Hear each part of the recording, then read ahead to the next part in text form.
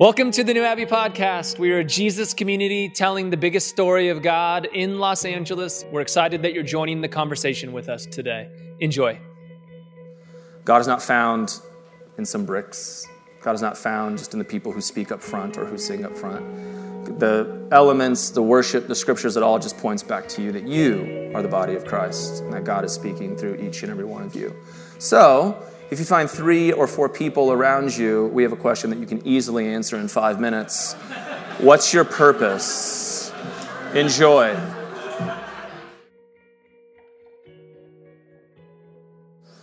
Richard Rohr says this famous line that the toughest job that you'll ever have is to be human.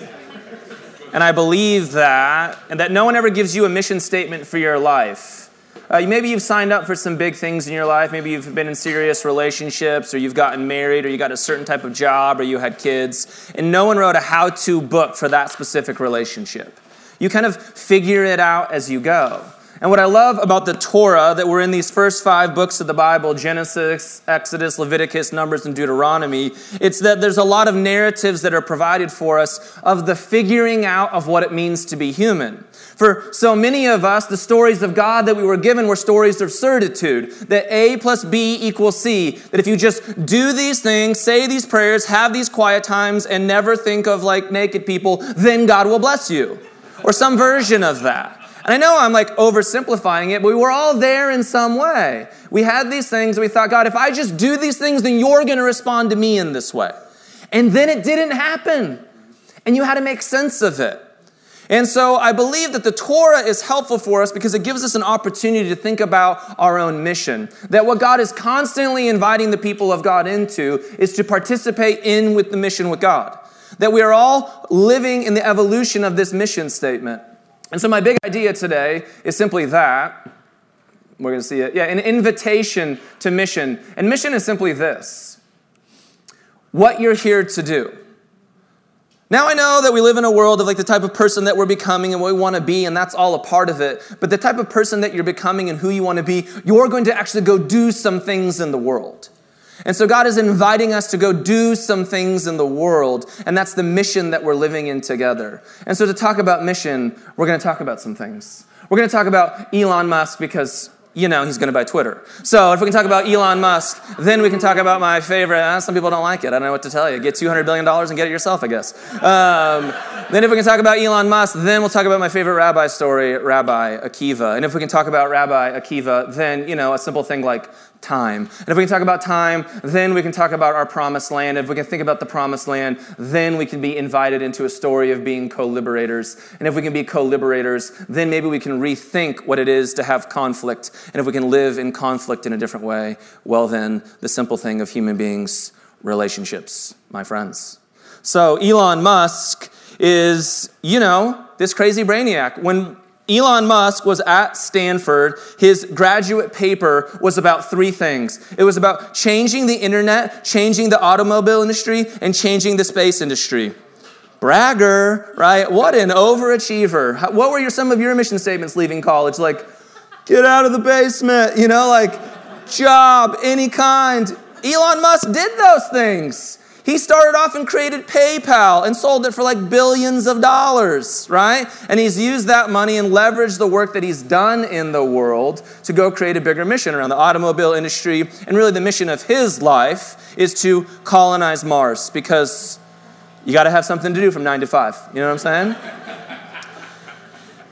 And I've shared this before, but I've been inspired by Elon Musk and how he goes about it. There was a season of Elon Musk's lives where he was buying up all of this real estate in Beverly Hills because he wanted to create his Tony Stark mega mansion. This is not a joke, by the way. And he had this big idea of how he's going to create his Tony Stark mega mansion because he's Elon Musk. And about 2 years ago, he thought to himself, if I spend any more time thinking about my house, then I'm not going to have enough brain space and brain cycles to think about how I get humanity to Mars. Talk about a guy who's committed.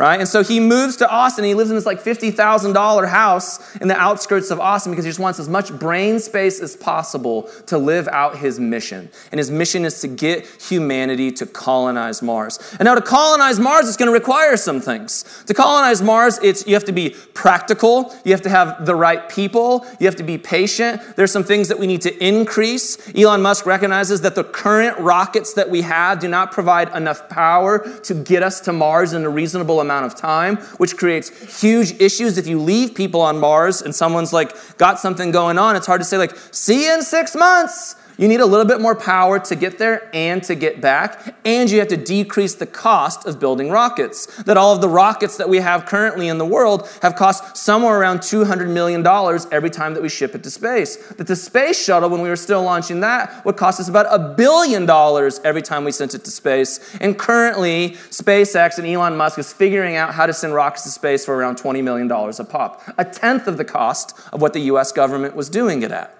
The point is, somebody is committed to their mission and what they are doing in the world.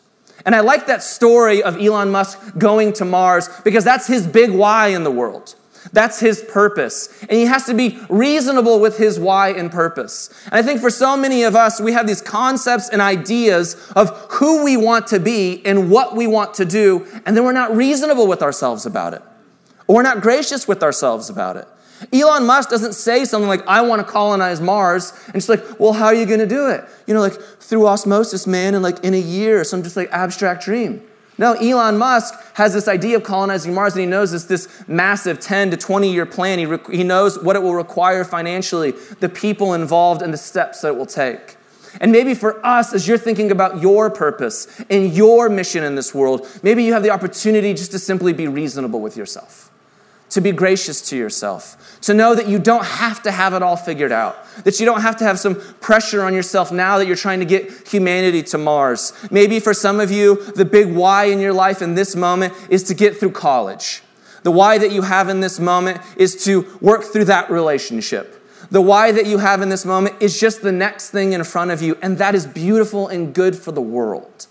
But that no one is writing the book for your life. No one is writing the how-to for what your purpose should be. Only you will do that. But as you imagine that, as you dream of your big why, the story of Exodus that we're in is that God partners with us in those things, and that we partner with God in this bigger mission, and that together we tell the biggest story for the world. So follow along with me in Exodus chapter 3. Now Moses was tending the flock of Jethro, his father-in-law, the priest of Midian, and he led the flock to the far side of the wilderness and came to Oreb, the mountain of God. Exodus is trying to get us engaged in the story of where Moses has been at. If you remember in Exodus before, Moses had an interesting beginning. He was born to a Jewish family. Bad time to be born to a Jewish family because Pharaoh wanted to kill all the firstborn Jewish children. That the Israelites had made their way to Egypt because 400 years before, there was a famine in the land. And if you remember, there was a famine in the land, that even before that narrative, that there was a guy named Jacob, and Jacob had 12 sons. And out of those 12 sons, he loved one named Joseph a lot, and his other brothers didn't like that he loved Joseph so much, and so his brothers decided to kill their brother Joseph. Again, Game of Thrones kind of stuff going on here in the Bible. And so they tried killing Joseph, but then he didn't end up getting killed. He ended up getting sold into slavery, and he moved to Egypt. And when he was in Egypt, he ended up rising to second in command of Pharaoh, and because of that, he had the resources and the ability to provide for his family and to provide a path forward for the purposes of God. Because if you remember, even before that God had made some promises to Abraham and to Isaac, and that those promises were of children and land. Because in the ancient world, children and land simply mean blessing.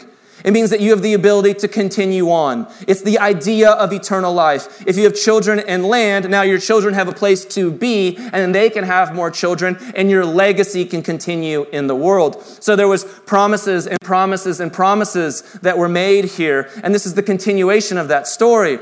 But now we're in a part of the story with Moses where things have gone awry. that the people of God, the Israelites, are no longer in power and in control. In fact, they are now slaves, and they've been slaves for 400 years. And in this story, you might remember that Moses' mom knew what was going on, and so Moses' sister took baby Moses, put him in a reed basket, right? And then eventually Pharaoh's daughter found Moses. And you have this entire story of Moses, this Israelite, growing up in the house of Pharaoh. And then you realize that Moses is conflicted inside. And eventually, Moses will go and he will see two Israelites fighting. He'll get in the way of that. And eventually he'll see an Egyptian trying to kill an Israelite, and he will kill that person. And now Moses is on the run. You're all caught up, my friends. And if you would like a recap on that story, all you have to read is Genesis 12 through Exodus 3 on your own. Enjoy this week. And so Moses is now on the run in Midian. The Bible does all these funny things with numbers. One of the funny things it does with numbers is the year 40. And so the first 40 years of Moses' life, he is in Israel. The second 40 years of Moses' life, he is in Midian. It's the Bible's way of kind of talking about construction and deconstruction and reconstruction. The construction of Moses' life was when he was in Egypt, right? That is just the story and the narrative that he has been given. All of you are the exact same way. There was just a family that you were born into at a certain time and place in history. You didn't choose any of those things, and that family gave you a set of ideals and narratives about who you are and what the world looks like. And then at some point, you either go on social media, go to college, or read a blog, and you have all new views of the world, right?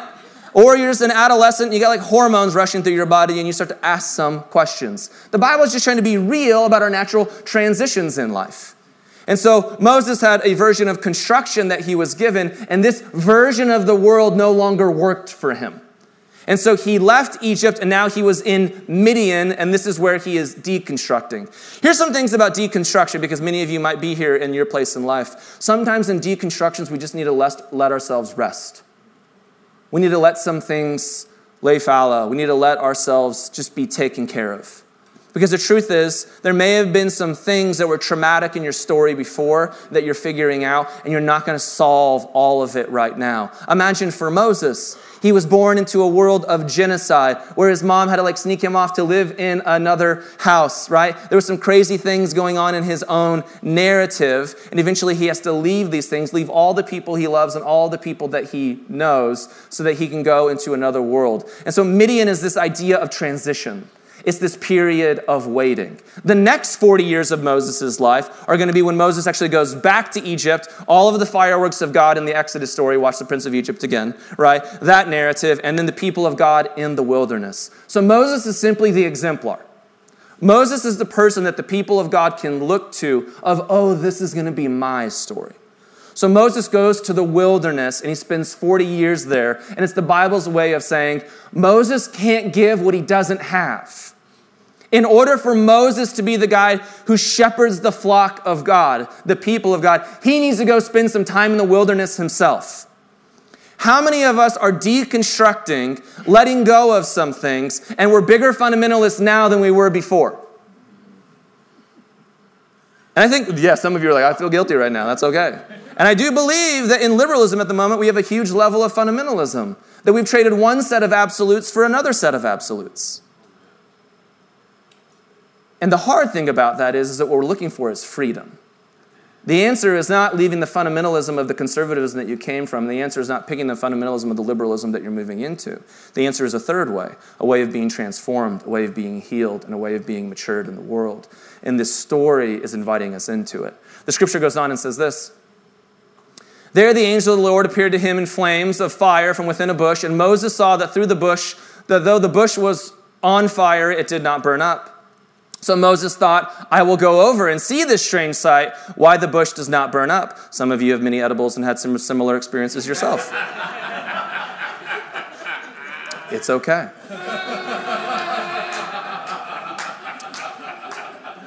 When the Lord saw that he had gone over to look, God called to him from within the bush, Moses, Moses, and Moses said, Here I am. Do not come any closer, God said. Take off your sandals, for the place where you are standing is holy ground. Then he said, I am the God of your father, the God of Abraham, the God of Isaac, and the God of Jacob. And at this, Moses hid his face because he was afraid to look at God. As we live in this invitation to mission, there's an invitation into other things in our lives. As we live into mission, we have to live into real time. That the Bible does this really incredible thing, particularly through the Hebrews stories, where the Bible invites us into past and present and future. Now, for many of you, that's just the way that you understand time. But you have to know that 3,500 years ago, in the entire world, time was not seen in that way. Time was seen as this vicious cycle. You were either born into the world as a pharaoh or you were born into the world as a slave. And the story that was told to you is that the gods ordained this thing. And so time is not linear. Time never opens up from past, present to future, because when you think about time with future, it provides you the opportunity to hope. And in the ancient world, there is no hope. This is the world that you are born into, and you are here to build things for the pharaohs and for the kings and for the gods. And so this is the story of God entering into time, inviting us into it and into mission, and breaking ourselves free from time. What's interesting is many of us don't live in that ancient world anymore, but you've been living in time that way. That the time that you're living in, maybe you feel stuck. Maybe you feel like you're in cycles and patterns that you can't get out of. Maybe you feel like that there's rhythms that you can't go anywhere. And the story of this is God first looking into the past and saying, remember that I am the God of Abraham and Isaac and Jacob. Remember the stories of how I have been your God before. I am not a God showing up out of a vacuum. Remember that time that for your great-grandfather I was there and they thought that they would be barren, that they thought that they would never have children, that they thought that it would never work out for them, and that it did. Remember that they were in Egypt and I freed them from it. Remember the story of your uncles and your fathers, of Jacob and Esau, and how they fought and the family drama that was going on there and how Esau wanted to kill them. You think your Thanksgiving table was crazy. Remember the time that the people were rescued. Remember the time that you moved to Egypt because I wanted to rescue all of you. Remember the time that I was there for you. And this isn't just a story about 3,500 years ago of God saying, remember that I am the God of Abraham, Isaac, and Jacob, that when we're invited into mission, we're invited to the practicality of our own lives. Maybe this is a moment for you that when you hear those verses in the Bible, it's a moment for you to remember all the times that God showed up in your past. And I believe that in a room like this, that you have those times, that you can name that. There's moments of gratitude where you can say, yeah, God was there. Man, I don't know I'm figuring out some things right now. I don't know how to make sense of all of that, but I believe God was there. Maybe it's even an opportunity for you to be gracious about some of those moments in the past. I used to be a preacher at Hume Lake. Anyone know what Hume Lake is? I saw some of you roll your eyes so fast. That was truly unbelievable. And I questioned some of those moments of being the person who did like the altar calls and all of those things, right? Oh, that was me, I see that hand.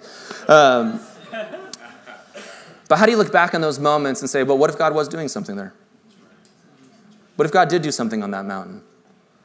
What if I understand it completely different now, but how do I trust that God was working then and that God will work now in different ways? How do I be gracious to myself that God showed up there and God will keep showing up in my life? How do we be grateful for the people that showed up in our life before? I remember a few years back, I was just in a season with my wife where we were just in intense therapy, and it just was one of the moments where we were just going to trudge the bottom of the lake and we were going to look at all of the stuff. We'd been married for 15 years, and there's some things that had built up because, 15 years of two human beings. And there was a lot of beauty and there was a lot of good, but there was also moments to say, hey, there's some things that need to be healed. And I remember just being in those moments, and I'll always remember sitting in Arlington Garden right over here on the road and just sitting with a friend and just weeping for an hour. Just weeping for an hour and having somebody, I remember it was like in the middle of COVID, so he had like his like mask, like handkerchief thing on. I had like snot going everywhere, like just like one of those like ugly cries where like you can't bring it together, you kind of like look up, make eye contact with your friend again and then start all over because you're just carrying so much in the world. I remember him giving me like his mask, which is super gross, and just like blowing my nose with it, right? And now I wash it and I like have it like on a little desk as a reminder. It's super gross, but you get the point, And it's that reminder for me of how that season was really difficult. My wife and I put in a lot of work. And it was just a different season of our life where we got to deal with some things maybe that we hadn't dealt with before, and it makes our marriage even stronger and better and healthier moving forward. And whenever I look at that gross little handkerchief, it's a reminder for me of, oh, I am the God of Abraham, Isaac, and Jacob. I was the God who was even there for you then. The moment when you thought maybe your marriage actually won't make it, and when you had to surrender, when you had to let go, when you had to look at some of your own demons, Corey, is when you actually healed. And I was with you the entire time. So we trust that God has been in our past. Would we find gratitude for what God is doing there? And when we trust that God has been in our past, then maybe God can be in our present. And the story goes on. And the Lord said, I have indeed seen the misery of my people in Egypt. I have heard them crying out because of their slave drivers, and I am concerned about their suffering. I'm going to pause there a second. It's one of my favorite verses in the entire Bible. A powerful verse of God just saying, I have seen and I have heard your suffering. And I think for many of us, we just need that reminder that there is a God out there who is not absent, who is not playing games with us, who is not trying to trick us, who simply sees and hears the pain that we're going through. That doesn't mean that the outcome that you want, you're going to get it. That doesn't mean that the exact things that you pray for, it's all going to happen in a very specific way. What if it's just simply that? That there is a God who sees and hears where you're at. The gift of being a pastor is that you are invited into people's lives. That you get to sit with people in their suffering and in their pain. And it's just been one of those weeks. It's been like a month kind of in this community. I've kind of gotten call after call after call. Ugh.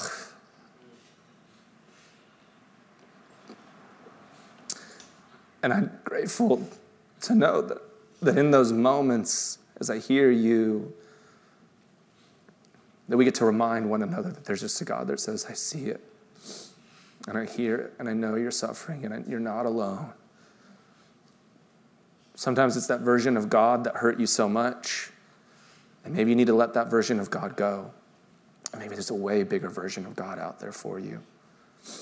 I've sat with some of you over the last month, and it's just those relationships. And I know it's so hard. I've sat in families that are broken. And I'm grateful that we get the space to remind one another that there's just a God out there who sees and who hears and who is with us. And the invitation of God is always that God invites us into this mission. That we get to be a part of this work of God together. That if God can be with us in the past and God can be with us in our present, whether that's good or bad or indifferent and everything in between, then God can also give us a future. And the verse goes on. So I have come down to rescue them from the hand of the Egyptians and to bring them up out of the land into a good and spacious land, a land flowing with milk and honey. And then the next part is weird. Canaanite Samurai, you get the thing.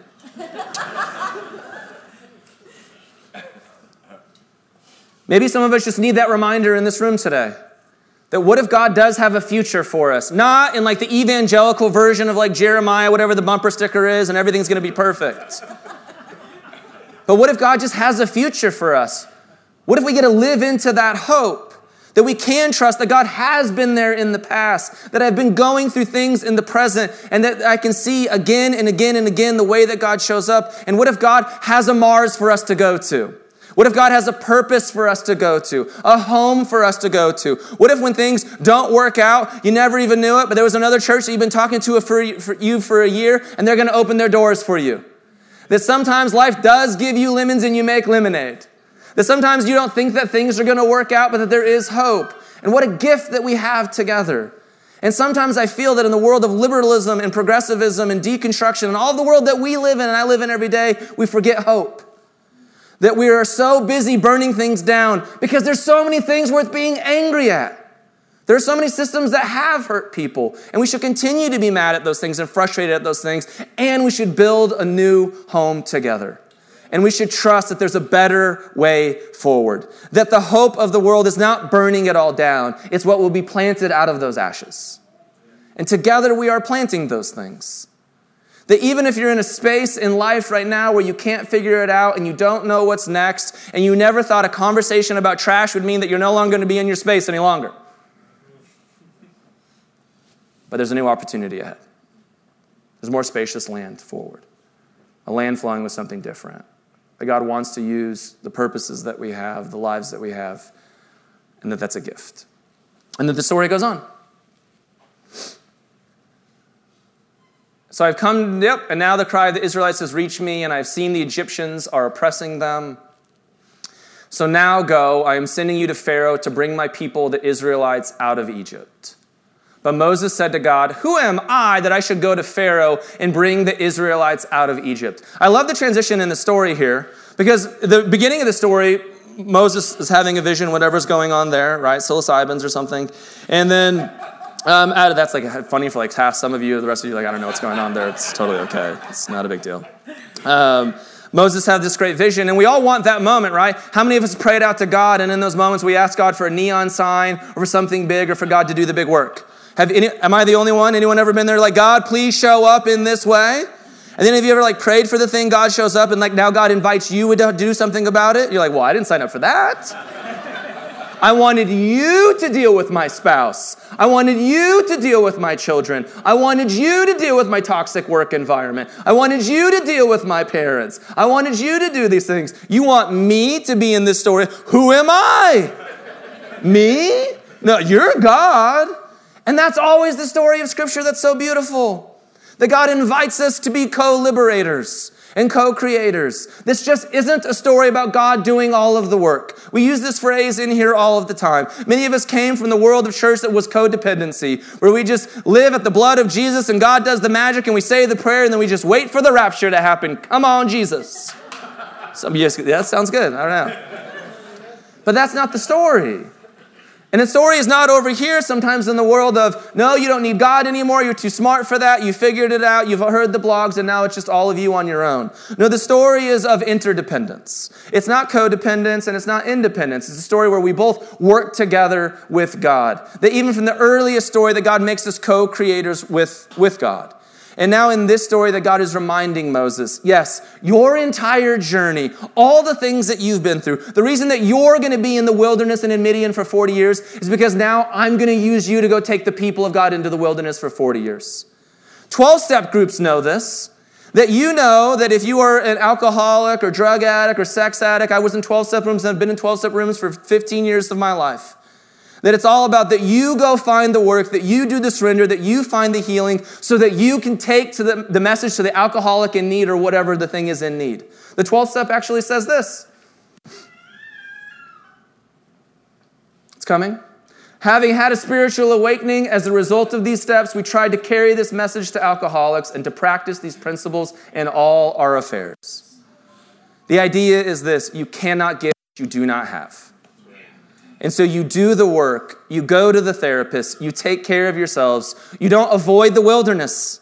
You sit in it and you figure out what God has for you there, and you invite other people into it, and you spend time with other good people there, and you figure out where you're at so that you can go take the journey to other people. Because sometimes we tell the story of the promised land that it's just all about us. This isn't just about your promised land. This is about inviting other people into it as well. That the best version of our purpose and mission in the world is that when we find it, that we empower others to be the best versions of themselves. That's the gift of mission that we're invited into. The story of God is told in a bunch of different ways. It's why when Jesus came, he didn't ask a bunch of people to be believers or believers. Is that when Jesus came, that was so subtle. That was quick. Like my mind, I wasn't even ready for it, so that you were is great. Jesus asked for a bunch of followers. That Jesus is inviting us to participate in the story. This is what's going on here. I'm a coach for little kids for baseball, and I love it because you get to develop little kids, right? And my baseball team is like, they're 8-year-olds, so they're all kinds of different places. You have some kids that when they get up to bat, they're just going to hit it every time. There's other little kids, when they get up to bat, I am not quite sure they know what sport that they're playing. And that's okay. Like I could literally put like a handkerchief on them spinning around, they might as well be hitting a piñata or something. It's just absolutely crazy. But the gift of being their coach is that every kid is just in a different place and they need different things. They need different words of affirmation and different kinds of encouragement and different types of development.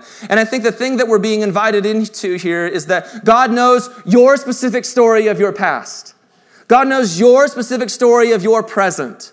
God knows your specific story of a land flowing with milk and honey that you're going to move into. And would you trust that God's going to develop you exactly where you're at? Exactly for what you need. Exactly at the level of humanity that you're in. Would you trust that?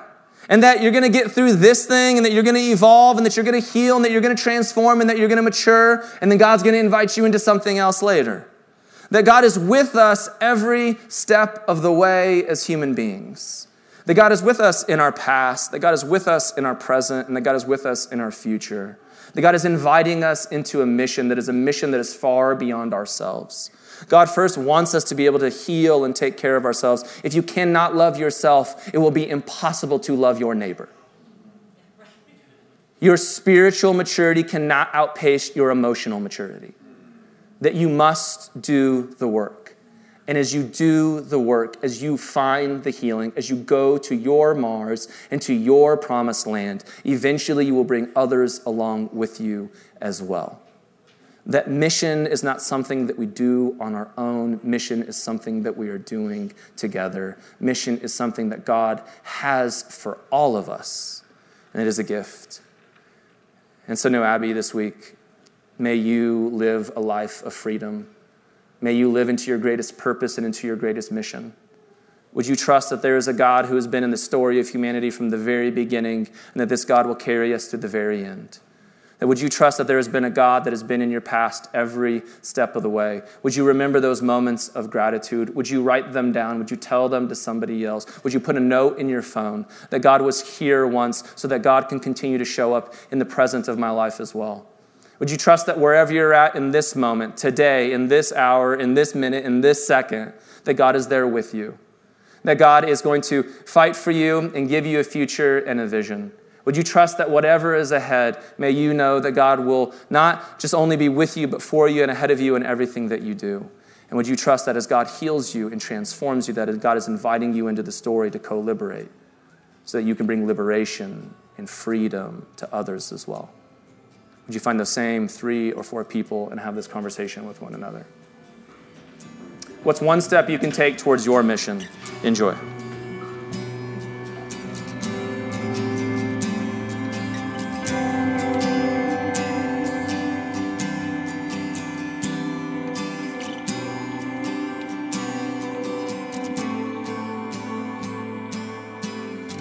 Thanks for listening to the New Abbey podcast. For more information, visit us on the web at www.newabbey.org.